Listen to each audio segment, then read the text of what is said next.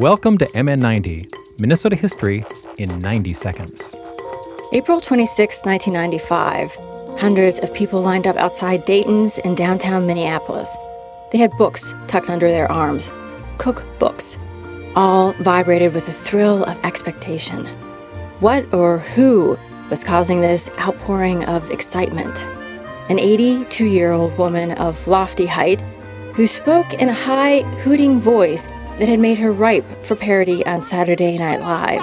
A Ritz cracker, a saltine. Yes, this was Julia Child, who revolutionized the way Americans cooked and ate with her 1961 book, Mastering the Art of French Cooking.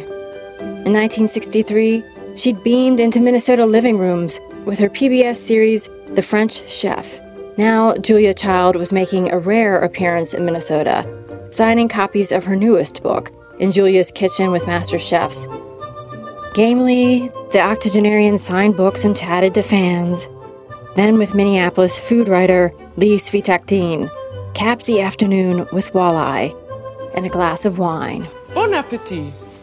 MN90 is produced by Ampers, diverse radio for Minnesota's communities.